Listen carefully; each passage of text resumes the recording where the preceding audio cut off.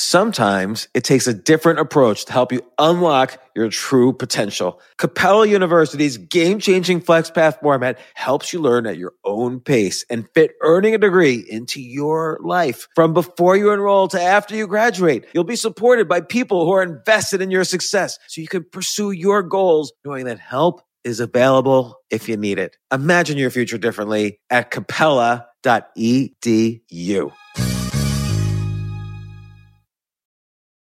With the Wells Fargo Active Cash Credit Card, you can earn unlimited 2% cash rewards on purchases you want and purchases you need. That means you earn 2% cash rewards on what you want, like season tickets to watch your favorite team, and 2% cash rewards on what you need, like paying for parking. That's the beauty of the Active Cash Credit Card. It's ready when you are, with unlimited 2% cash rewards. The Wells Fargo Active Cash Credit Card. That's real life ready. Terms apply. Learn more at wellsfargo.com/activecash.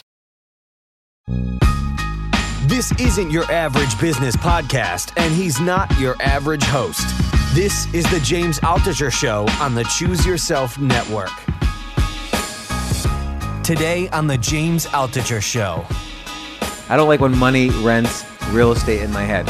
It's like this totally useless thing, taking up too much of my time, energy, sleep. People don't think this way. You want to keep psychological stress low, and you want to be diversified, which also means you can't put too much in any one investment. In general, more about staying in the game, being diversified across many hands, and information gathering. I know probably at the highest professional levels, it's a whole different kind of game, but just in general club play, or you could roughly use strategies like that.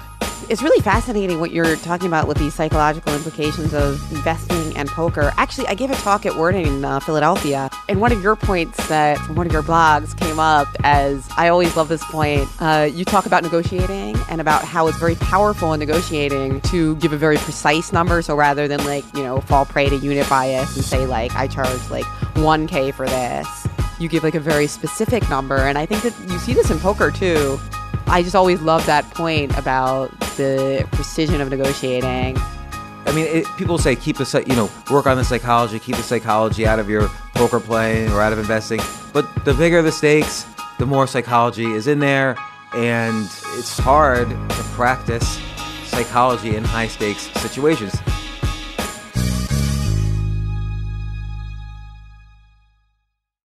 I was so happy to go on my friend Jen Shahade's podcast that I'm doing something very special and unique for me. First off, Jen Shahade, I've known her and her brother for 20 or 30 years.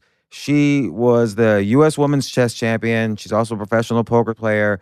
Greg Shahade is one of the best chess players in the country.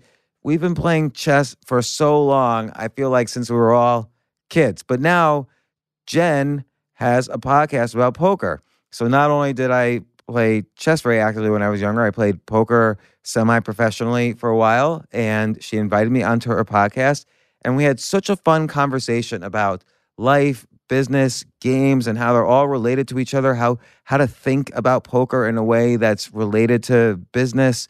And it was such a different type of conversation for me, and it was so much fun. And I asked her, Jen, after you air this on your podcast, can we put the same recording on my podcast? She said, yes. Thank you, Jen. You should all check out her excellent podcast, The Poker Grid, and listen to this podcast to see how it goes. You'll see me having extra fun. So listen along. Dealer, I'm feeling it hit me. Welcome to The Grid. I am your host, Jennifer Shahade, and we'll be taking a 13 by 13 episode journey through every possible no-limit hold'em hand, 169 hands in total, from aces to 7-deuce offsuit. Each episode, I'll interview another top poker player or personality about their hand. Once a combo is taken, it's gone. So this podcast will become progressively more difficult as hands like Ace-King are removed from the grid. Whether you spend hours poring over grids as you study poker, love to listen to hand history pods while grinding cash, or are just interested in absurd scavenger hunts, we're gonna have some fun. You got the cards, dealer, I'm feeling it hit me. Yeah, I got swagger. They see me strutting, all sweating daggers. Believe it, I'm the real thing, but I gotta switch it on. Welcome back to the Poker Grid. I am so happy to introduce to you today James Altucher, who is with me live in New York, and we're actually recording at your comedy club. It's so awesome to I'm be. so glad you came up here because I don't like to move more than 100 feet from where I live. So I make sure all my professional activities happen within 1 block. It's fantastic. Stand Up New York, and we're here in your podcast studio. You are, of course, a podcast host, entrepreneur, author of 20 books, including Choose Yourself and The Side Hustle Bible. I mean, I follow James' work on jamesaltucher.com for so many years, and I've been particularly inspired by a lot of his thoughts on multiple income streams, which is really important to chess and poker players, and also by your writing tips. But a lot of things that people don't know about you who follow you is that you're very passionate about games, and you're actually a U.S. chess master, and you played poker professionally for a little while. Yeah, and by the way, I remember I think it was, I forget what year, you would remember what year, maybe 2012 or 2013, you wrote the excellent book, Play Like a Girl, and you signed it for my daughters and sent it to me, so thank you very much for that.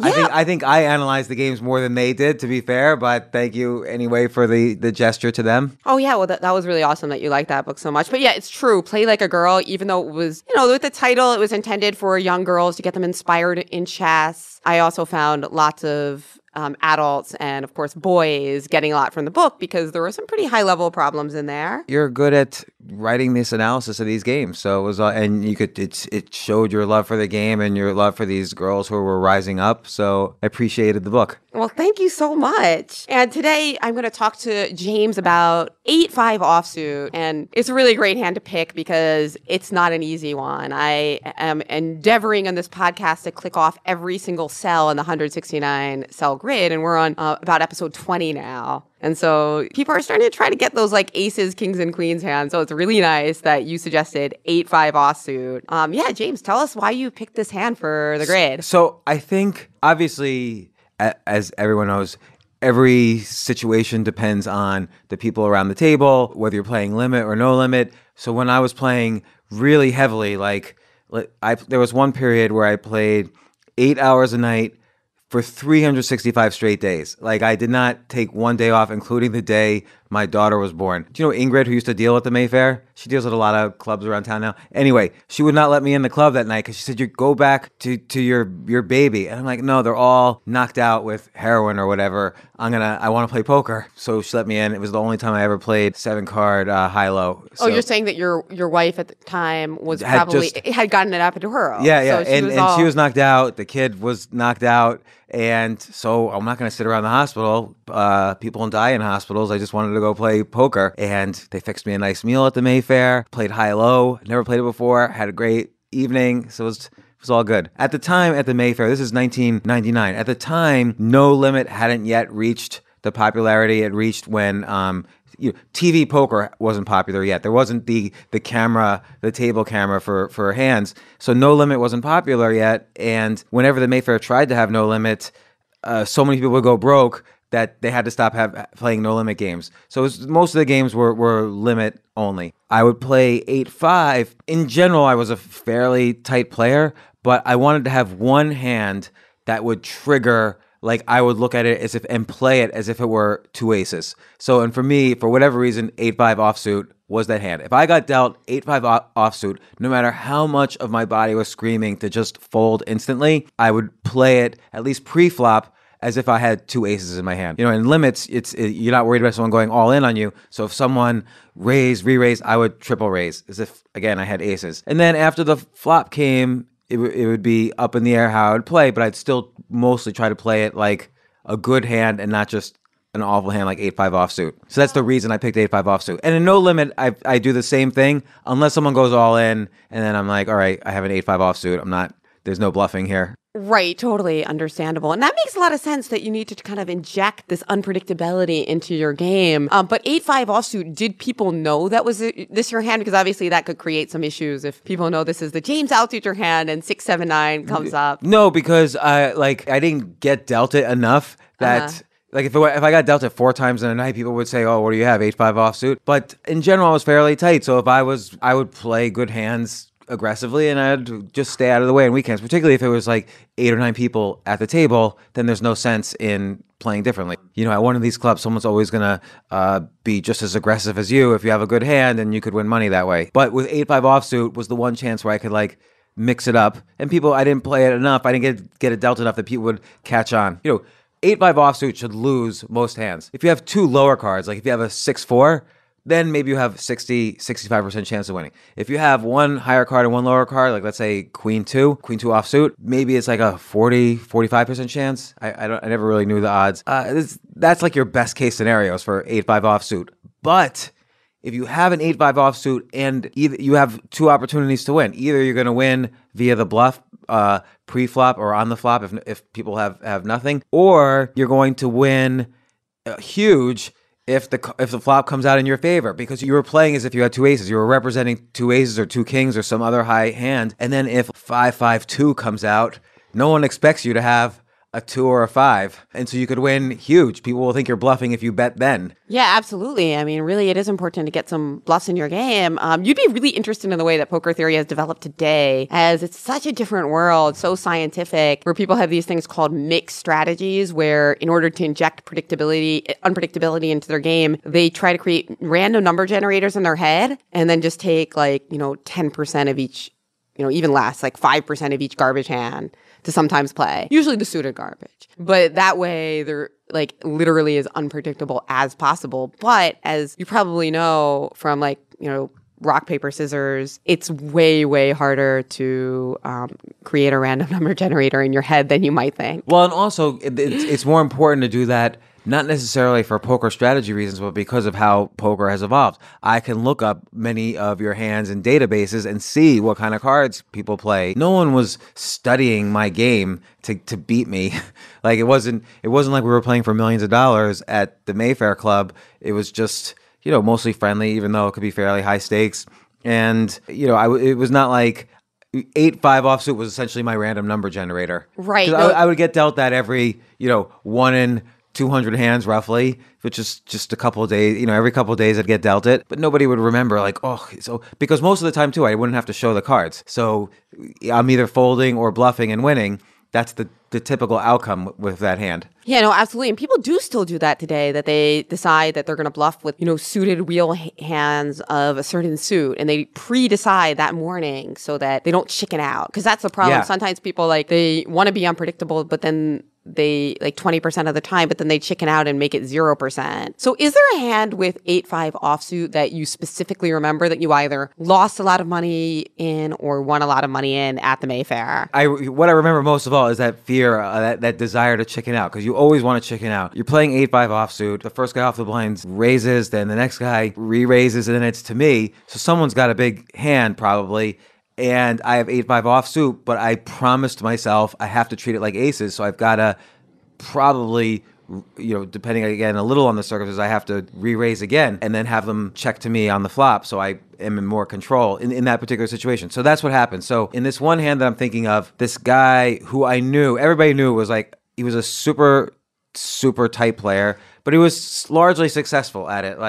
At any given night at the Mayfair, there might be loose players, tight players. This guy was super tight to pick up the money from the more loose players. So he, pre-flop, he raised, everybody folded, he raised, I raised him, he raised me back, I raised again. It was limit. And the flop came ace, nothing. And I figured, I don't know, he bet out. But I figured there was something about, he didn't seem that happy. And I knew he was super tight. So I figured he either had aces or kings or queens, something like that. And so he bet out. I raised because an ace came out and I'm pretending to have 2 aces. And then he mucked his hand, but showed the hand. It was 2 queens. And then I showed him the 8-5 and he lost his mind. So for the rest of that night, he was damaged goods and couldn't play. And you didn't have anything on the flop? You didn't even have a straight draw or an 8 or a 5? Nothing. But that's the great thing about an 8-5 though too, is that as opposed to let's say a queen 2, with an 8-5, there is potential you get some play on the flop. If everybody's betting hard pre-flop, so they're representing all high hands, and then I don't know, a 4-6-7 comes out, No, or that's too obvious, but like, let's say just 9-8-7 comes out. Nobody knows what to do if I'm betting aggressively. I've got middle pair. They have two high cards. I think what's valuable about this is just a lot of poker players make money from playing a very tight style, and the ones that play super aggressively and bluff too much end up losing all their money. So it's really hard to find a poker player, even though it's a deceptively simple game, it's hard to find somebody who combines that aggression at key moments with the right amount of conservatism. Usually it's one or the other. I mean, that's why the game is difficult. Most of the time when you bluff, it's because maybe it's a semi-bluff and you have some sense of the people at the table after a few hours. But in general, for obviously, this is basic, but if a lot of people are in, a lot of people are at the table, you don't want to bluff at all. So that's why it helps to have one or two hands where you know in advance you're going to play aggressively. If the flop came out ace, king, queen, and then three people bet in front of me, of course I'm going to fold because someone's got a hand. And there's zero chance I'm going to bluff them out. It would just be stupid to stay in the hand. But there's a lot of opportunities where, particularly if there's not that many people in the hand, a flop could come out pretty randomly and you could still either pretend to have aces and do well, or maybe the 8-5 now is working for you. In your career advising people about finance and investments, especially regular people who aren't part of the finance world, do you also find that people have a lot of difficulty calibrating their aggression so that they are aggressive in the right spots, but also just don't go nuts investing in things that they can't afford? Yeah, I always tell people, and this is related to money management in poker. I mean, money management in poker is often a good metaphor for money management in investing. And investing can include not just the stock market, but investing in private companies or even investing in your own activities and time and so on. You make more money the smaller you invest. I mean, people say work on the psychology, keep the psychology out of your poker play or out of investing. But the bigger the stakes, the more psychology is in there. And it's hard to practice psychology in high stakes situations because you're not often in a situation where everybody's all in. This is a make or break kind of hand. It's not like you can practice that 100 times in a day. Like if you play tennis or even chess, you can study 1,000 chess problems in a day or 100. Tennis, you can practice your serve all day. But I can't practice high stakes psychological situations over and over again in poker. I have to actually be in them. And so it's really hard to get good at the psychology of these things. So the best way to keep psychology out of investing is keep position size small. People say, what percentage of my portfolio should I invest in a really good stock that I think is going to go up? And they're thinking I'm going to say like 20% of your portfolio or 50% of no, 1%. And then if it goes down, maybe another 1%. Because the idea is if this is going to skyrocket to the moon, you'll never lose sleep at night and you'll make maybe 100 times your money in a really good investment. More likely with a private company than a public company.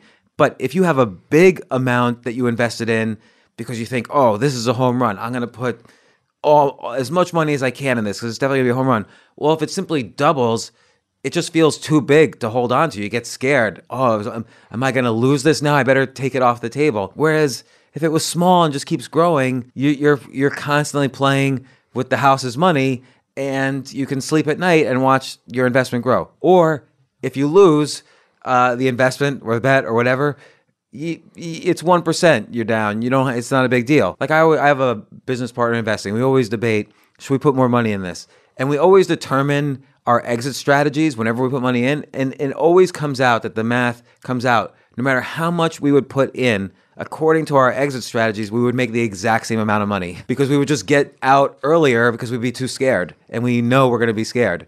That's so interesting because it's so analogous to advice that people give poker players to never put more than about 1% of their net worth into any tournament. Although unless there's like a really important exception. Or if you're running low in a tournament, then you have to switch strategies, and you don't have as many choices about picking your spots. You have to kind of play. I mean, well, there's some tournaments like, for instance, the World Series Poker Main Event. First of all, it's easy to get investments for, but also the career opportunities are so massive if you happen to make the final table that some people will break that 1% rule. But the idea is not to break it like over and over again until you have no money. Yeah. And then, of course, there's a strategy in poker as opposed to investing. And there's a strategy, if everyone else is trying to get to the top 10 and there's 12 players left, you could run over the weaker players just by playing aggressively because they're trying to hold out. Right, and that's a key issue with having too large of a percentage of your net worth in one particular tournament or game. And also, a lot of poker players were highly invested in cryptocurrency very early. So a lot of what you were saying there, I think, kind of reminded me of like some of the both triumphs and struggles that people dealt with. Because to me, it felt like there was such psychological turmoil and triumph in poker for a couple years as people got so excited, but then we were also filled with so much regret over selling or not selling. And well, crypto's a great example where, let's say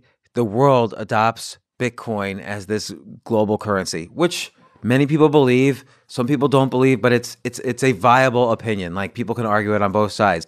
If there's $150 trillion of currency in the world, there's like 100 billion worth of Bitcoin in the world. So the gains, that's like 150,000% you can make.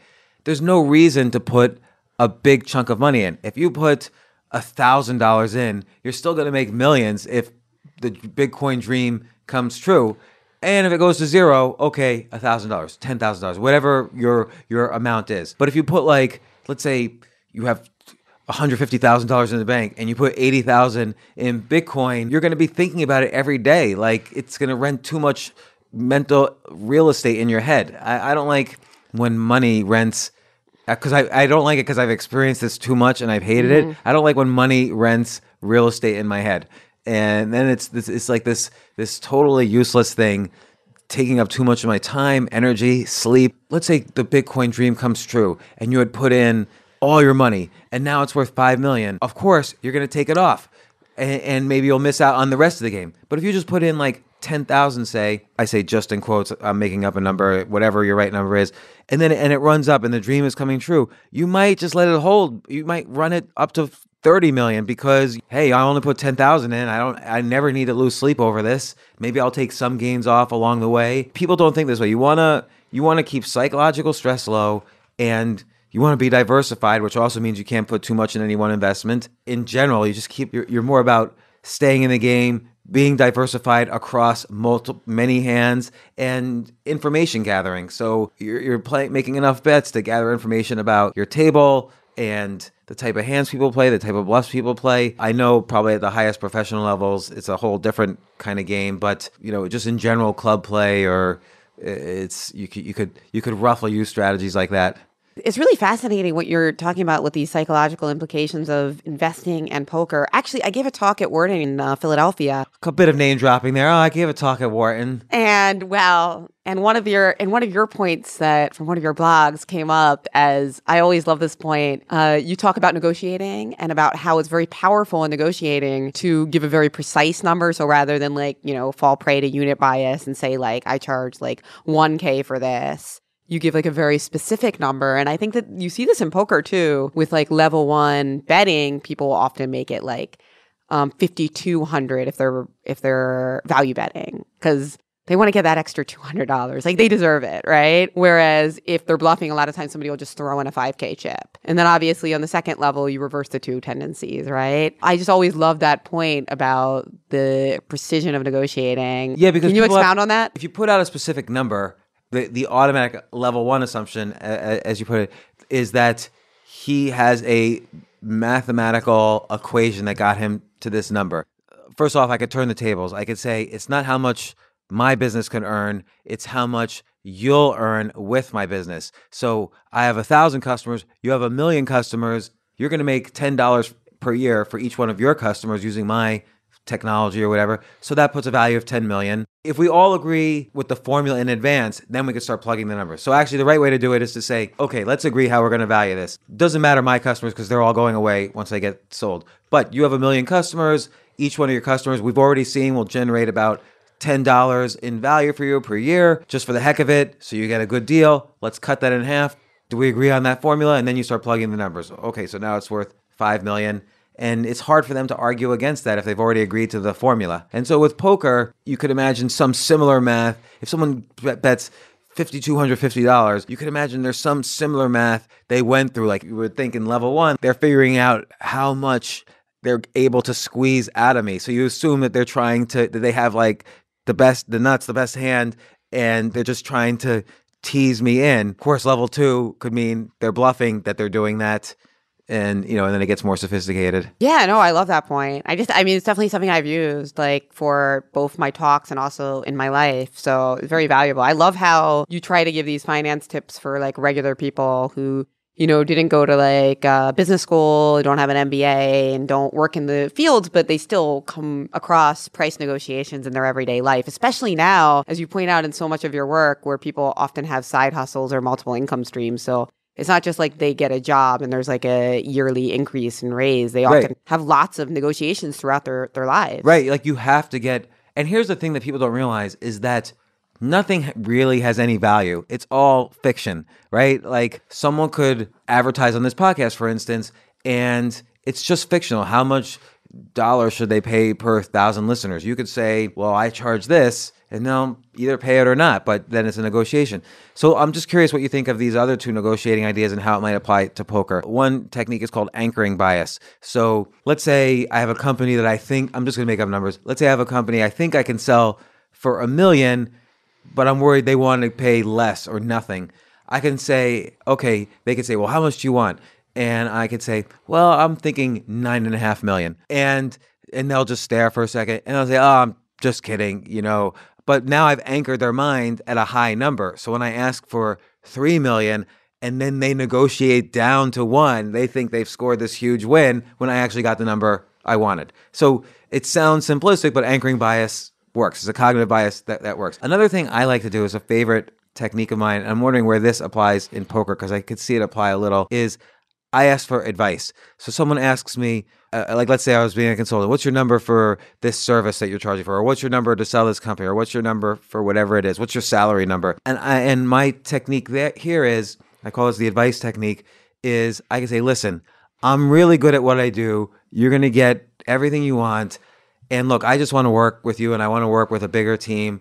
But you're like you're like the grandmaster of negotiating. You've done this 1,000,000 times. I'm just this amateur who's good at what I do. That's what I focus on. So let me ask you advice. We're going to be working together. We're going to be a team. The only good negotiation is one that's good for everyone. What advice would you give me about what I should ask for? So then they're forced to not give you bad advice because they don't want to, because you just said you're going to be team with them. So they want to give you good advice. They're not going to try to negotiate you down at that point.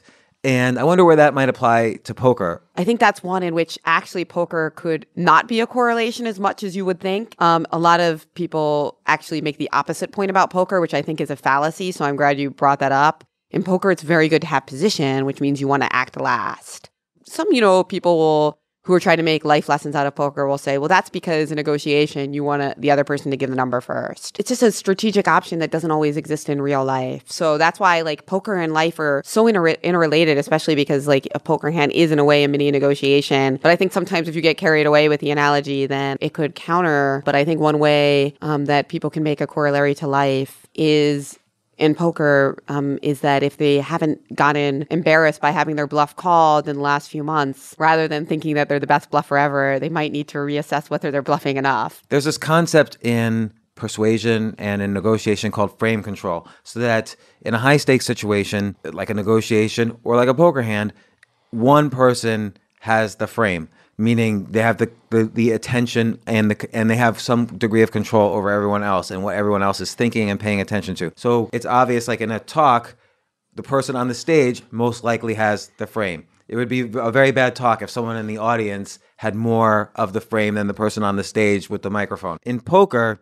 I find a lot of the great players have a lot of presence at the table. Like they kind of dominate the discussion or the conversation or the flow at the table. So sometimes you're afraid to bet against the person who controls the frame because who knows what could happen. Or maybe you want to be in their favor so they're not betting against you or whatever. And even when I used to play a long time ago in Las Vegas against people who are super famous poker players now, I would notice they had always such good chatter at the table and they would just dominate the personality of the table. I think that's interesting that you say that, because there are also a lot of introverts now in poker, but you're right that there's a certain energy that, really strong players give off. Like, they deserve that space. I want to move on to side hustles, because poker is getting tougher. And so a lot of people are finding that it's a good idea to save their poker hours for when there's a really awesome game, but then also do things on the side. Why do you think poker's getting tougher? Because everyone knows all the statistics and all the basic strategies and so on? Yeah, just generally. And also there's even more math, which is great for somebody like me who comes from a chess background. But some people find that they don't want to go down that road, that they came to poker because they like the people reading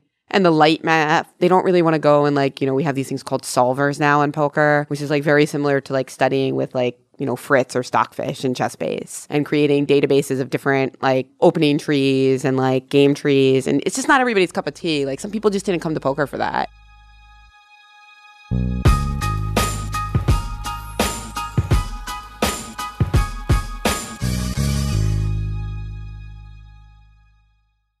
Yes, it's totally true.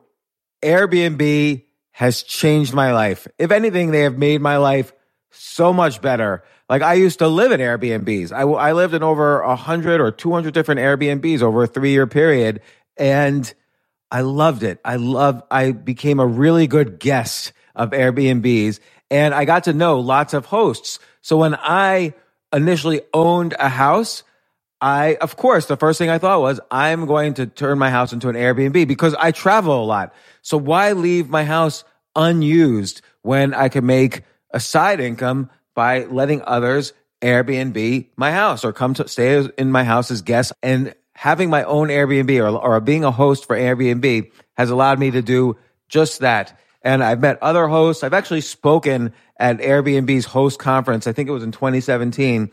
I met so many just nice hosts. It's a great community. And I love, turning my own home into an Airbnb. I'm traveling to Austin next month. My home's going to be an Airbnb while I'm away, and I'll stay in an Airbnb. I'd rather stay in a 3-story house Airbnb than in one tiny hotel room in the middle of Austin during South by Southwest. So listen, while you're away, your home could be an Airbnb. Many people host on Airbnb, but there are people who are just letting their house sit empty, who've never thought about it or didn't realize their space could be an Airbnb. Hosting can easily fit into your lifestyle and is a great way to earn some extra money. So if you have a home, but you're not always at home, then you have an Airbnb. Your home might be worth more than you think. Find out how much at airbnb.com/host.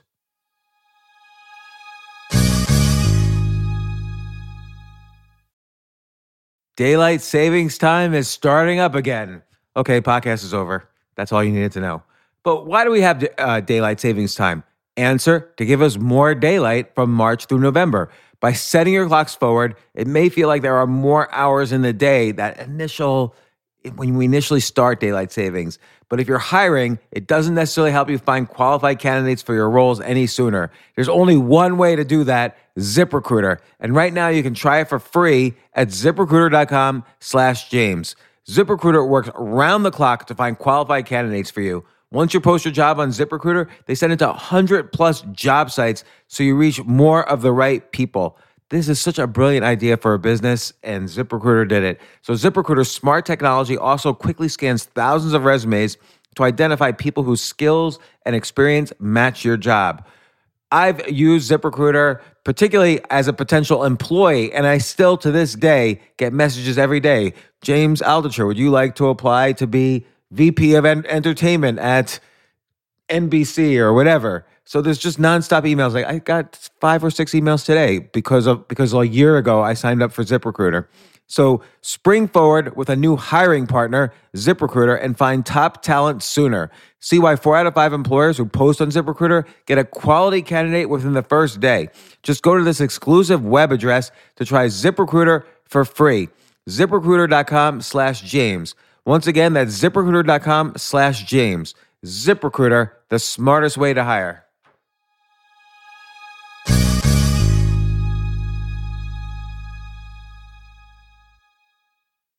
Hey, listen, men's health is important. Men act all cocky and like they don't need anything. But the reality is, as you get older, there's some things you need. And it often feels like we're too busy to take care of our health problems. Like, I'd rather do anything than go to the doctor or the dentist or the pharmacy or whatever. But now you don't have to waste your time if you use Hims. Hims, Hims, Hims is changing men's healthcare by providing simple and convenient access to science-backed treatments for erectile dysfunction, hair loss, weight loss, and more. The entire process is 100% online, so you get a new routine of improving your overall health faster. Jay, you listening to all this? Yes, I definitely gonna use Hims from now Not on. that you need it. You're young and healthy. James, I'm 35. You're getting there. You might need it. Who knows? But if prescribed, your medication ships directly to you for free and in discreet packaging. No insurance is needed. You can manage your plan on the Hims app, track progress, and learn more about your conditions and how to treat them from leading medical experts. Start your free online visit today at hims.com/James. Could you imagine that? There's a whole section just with my name on it. hims.com/James. That's how much I am representative of the kind of person who needs Hims. That's HIMS.com/James for your personalized treatment options. HIMS.com/James. Prescriptions require an online consultation with a healthcare provider who will determine if appropriate. Restrictions apply. See HIMS.com/James for details and important safety information. Subscription required. Price varies based on product and subscription plan.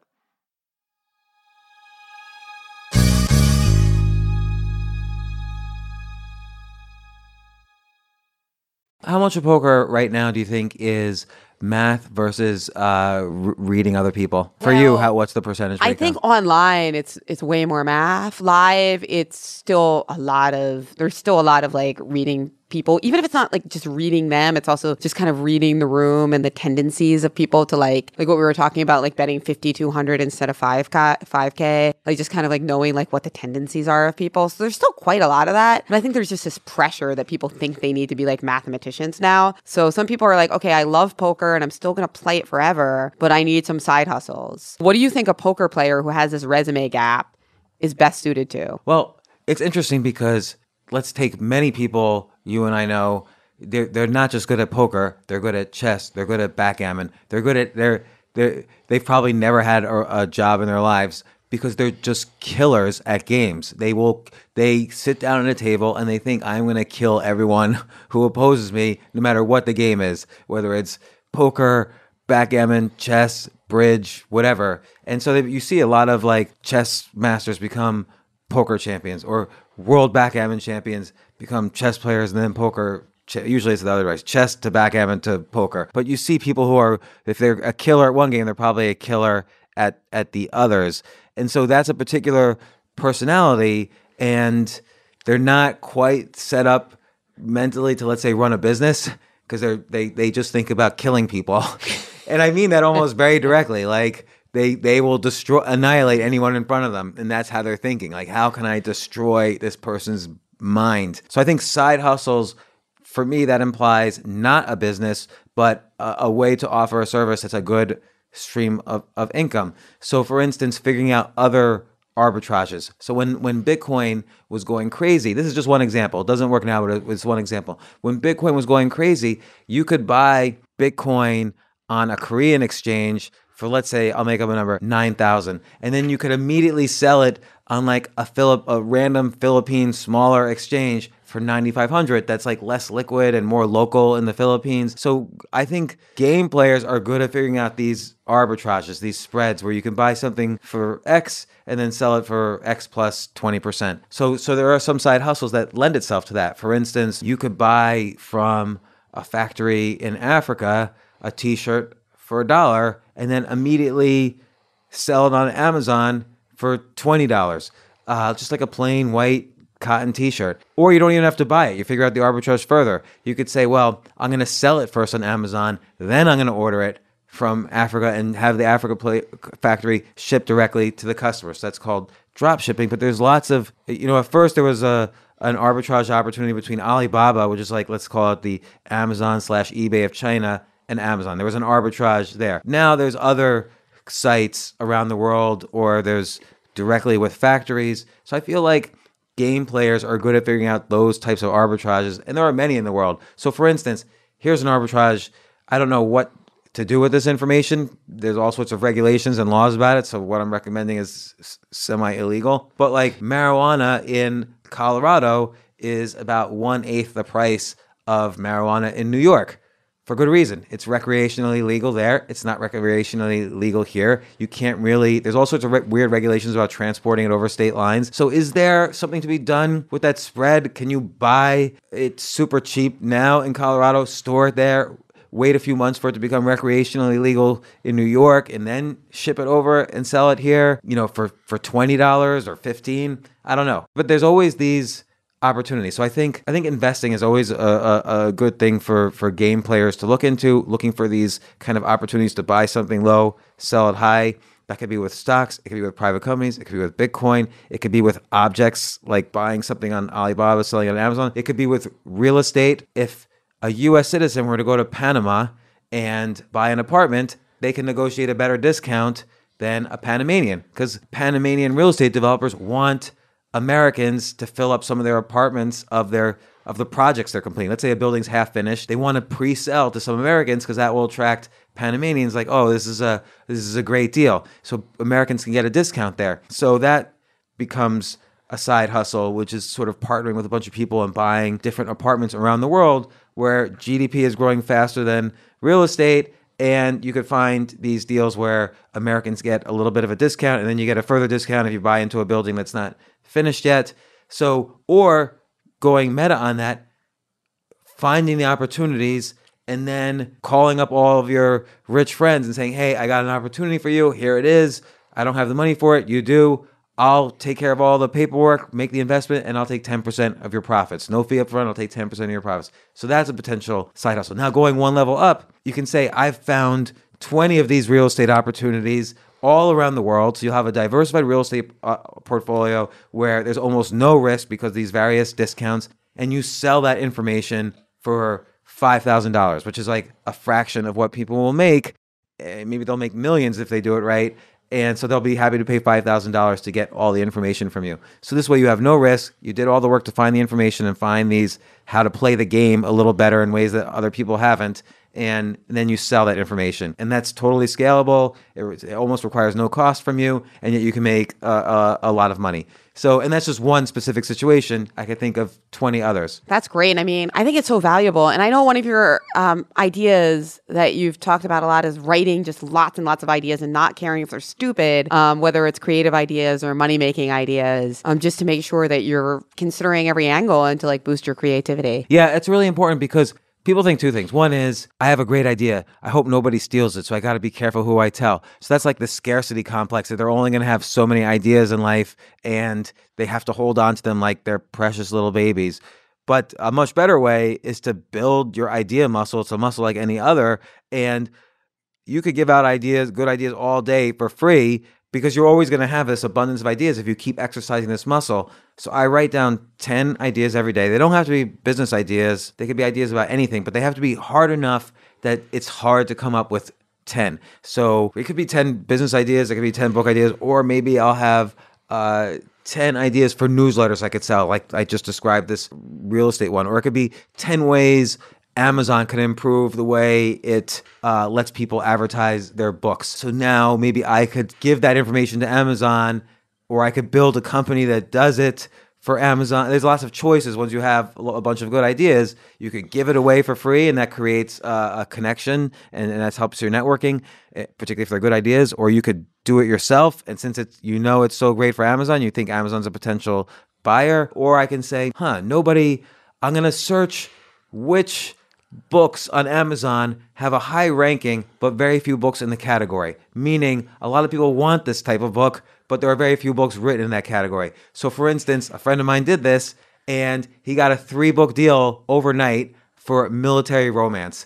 Apparently, all military romance books were ranking really high, but there were like 4 books in the category. So there was enormous demand that wasn't being met. So the next day he got a 3-book deal to write military romance. Was he an expert in, was he a... Zero. Oh. So he hired a ghostwriter off of Fiverr for like $100 per book. So that's an arbitrage. You find an opportunity where there's no one else, and you don't worry about how it's sort of a ready, fire, aim approach. So getting ready is getting your idea muscle worked. Firing is getting the ideas and then taking the first steps to execute on them. And then finally aiming is, well, I got this 3-book deal. Now what? I don't know anything about the military or romance, so I better find someone who does. And then that's the easiest part. Then you could take 10% of the profits and I'll pay you $200 or whatever. Coming up with ideas allows you to take advantage of so many situations. And people always think, oh, well, when the right moment comes, inspiration will hit. I'm smart enough, inspiration will hit. But it doesn't. Like, you have to exercise it every single day. You can't miss a day. And if you do that, within 3 months, you'll feel the difference in your brain. Like, your brain will make more connections than it did before. You'll sense it. And after 6 months, you also are much better at executing. People think ideas are a dime a dozen, execution is everything, but they forget that execution ideas are a subset of ideas. I've seen people execute a good idea poorly and fail, or you can execute a bad idea very well and succeed. There's a big spectrum in people's ability to execute, and exercising that idea muscle makes you better at executing. Do you actually write them with a pen and paper, or is it usually just typed out on a Word doc? Pen and paper. Yeah. And do you think that's significant as well? Or is it potential that that's age related, like millennial or something that just wouldn't help them? I don't know. I've heard there's some evidence that when you write things down on pen or pencil or whatever, it goes into your memory more. But I do all of my writing just on the computer. It's just like if I'm out at a cafe and I like using this waiter's pad because I can't go in depth. The lines are small, so I have to just bullet point my 10 ideas. I can't write like a whole novel here. I have to just 1, 2, 3. So it forces me to be concise on the idea, and then I'm done with the 10 ideas for the day. So that's why I use specifically a pen and this waiter's pad as opposed to a computer for the ideas. But for writing, I always use a computer. I can't write a whole article. Right. Those are just for the ideas themselves. Fascinating. Is there anything that you would recommend poker players to get started in terms of making themselves more wealthy and successful in your own writings? Like, which book would you direct them to first? Definitely my favorite book that I've done is a book called Choose Yourself,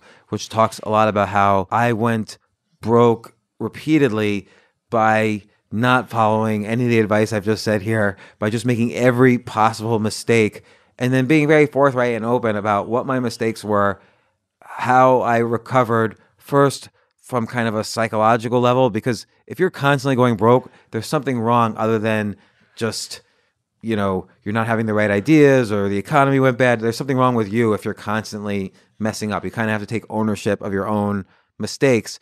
And then I start to get into more specifics about how you can find ideas that work for you. Everyone's going to have different ideas. And then I wrote Choose Yourself, the Choose Yourself Guide to Wealth, Reinvent Yourself.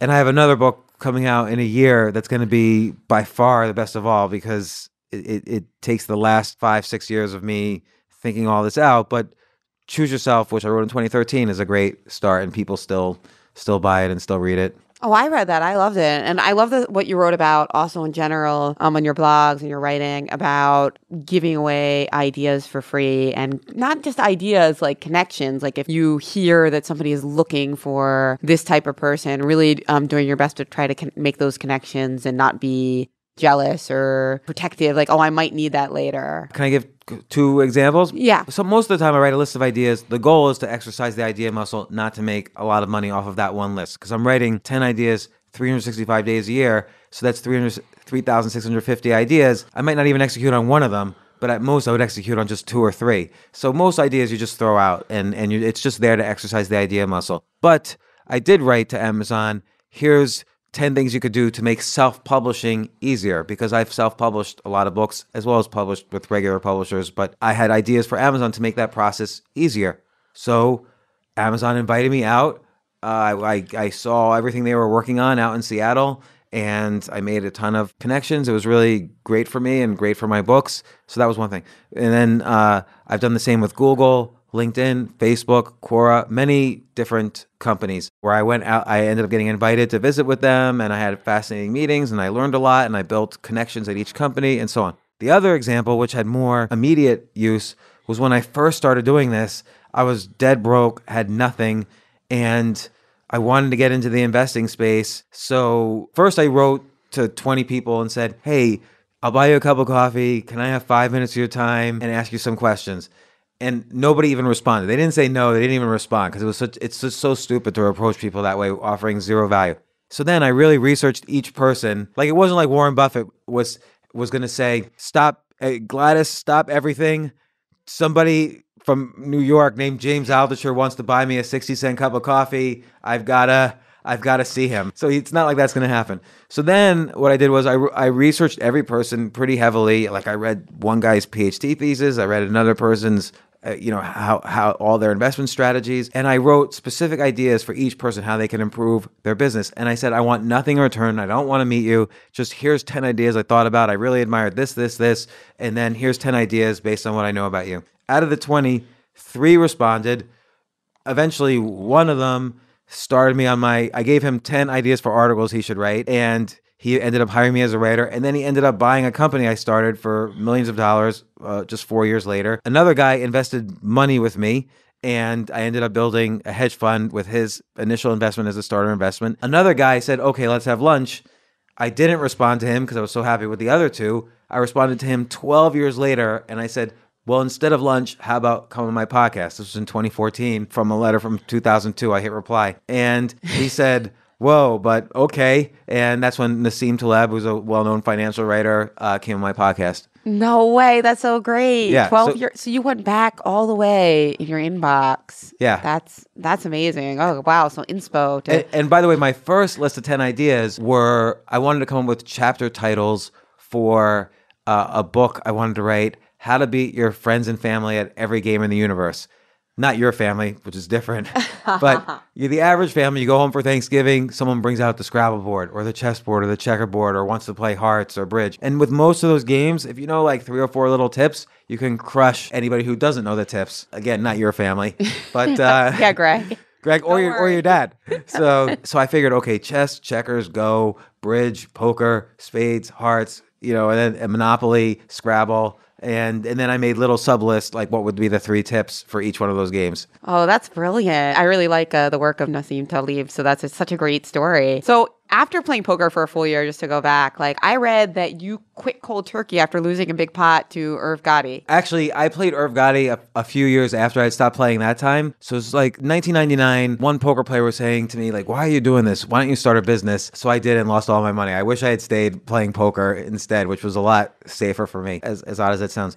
But then a few years later, I was hanging out with Lenny Barshak. Do you know Lenny Barshak? No. So he was a big poker player, like in the clubs here. I guess he never really, and he was an entrepreneur also. So I was hanging out with him, and he's like, there's this big game happening at Murder Inc. Records, which is Irv Gotti's record label.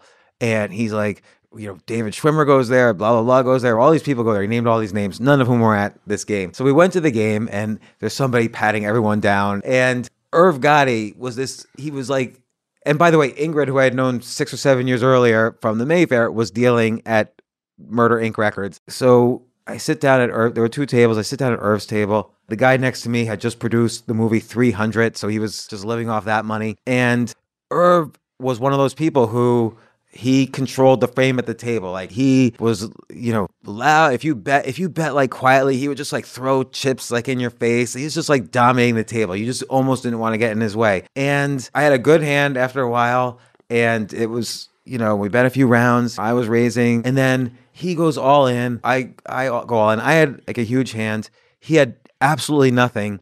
And then the runner gave him like a straight, something like that. I forget the exact details of the game, but I remember it was runner specifically. And he's like, you suck. And he's like bringing all the money in. It was a lot of money. And I figured, okay, this is just insane. And so I left. I didn't want to play anymore. But I wrote about it in the Financial Times the next day. And Lenny calls me, and Lenny's like, do you want to get yourself killed? Like, Irv Gotti's like very upset. If he sees this article, you're like a dead man. And I'm like, why? You're allowed to play cards? And he's like, no, you're not. It's not a private club. He can't have a game like this going. He's going to get in trouble. And then he's going to kill me because I brought you to the game. And that's the last time I spoke with Lenny. And that's the last time you played poker for a while. Yeah, that's the last time I played for a while. Then when we have this mutual friend, Maria Konnikova, she and I have played over the years. In the past couple of years, as you know, she's been studying under Eric and playing in tournaments and getting really good. And so we've played heads up a couple of times or maybe with one other person on occasion. And then I played at the I played like random games. I played at this Clinton Foundation event, and just randomly I play. That hand with Irv Gotti, what hand did you have? I can't remember now, but it was a high hand. Like I had a set or something. Not 8-5 off. No, not 8-5 off. I had like a set of kings, something like that on the flop. But it was like king, nothing. So I knew he couldn't have had a better hand. Like maybe it was like king 5-2, and then he ends up with an ace-6 doing a straight, some weird straight he got on the turn in the river. He was betting so confidently as if it was like he knew that. I'm not accusing him of anything, obviously, but he was betting so confidently. I was scared, even though I can clearly see he had like a 3% chance of winning the hand after we turned our cards over, but he got the hand. Oh, that's such a great story. Well, your swan song in poker, but you still are involved and you still use it to, make some of your blogs. You make points about poker and chess. So I like intensely got into it. Like when I wasn't playing, I was studying it. I never slept that year, and I always keep up and read books on poker and so on. And I've taught my kids poker, and I still play a little bit. Thank you, James, so much for your time. It was phenomenal. Obviously, people can follow you at jamesaltucher.com and subscribe to your podcasts on Apple. Come to your comedy club in New York, Stand Up New York. Most important of all, come to my comedy club, Stand Up New York, 78th and Broadway. If you're listening to Jen's podcast, email me at altiture@gmail.com, and I'll comp you and all your friends in, free drinks, everything. Awesome. I'm going to have to take you up on that too. Thank you. Thank you, James. Thanks for having me on the podcast. Thanks for listening to thepokergrid.com. Please subscribe, review, and tell your friends about your favorite episode. If you want to support my projects, consider a tax-deductible donation to U.S. Chess Women. We are working to even the mind sports playing field by bringing more women and girls into chess. Till next time, as we count down 169 hands. No one ever bust. They say I'm lucky. Oh no need to bluff. With all the cheap tricks up my sleeve, yeah, I got talent. You won't see me stunting. No, never stagger. Believe it, I'm the real thing.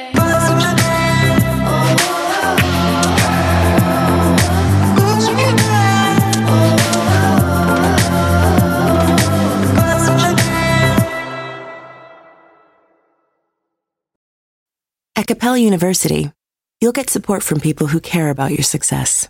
From before you enroll to after you graduate, pursue your goals knowing help is available when you need it. Imagine your future differently at capella.edu.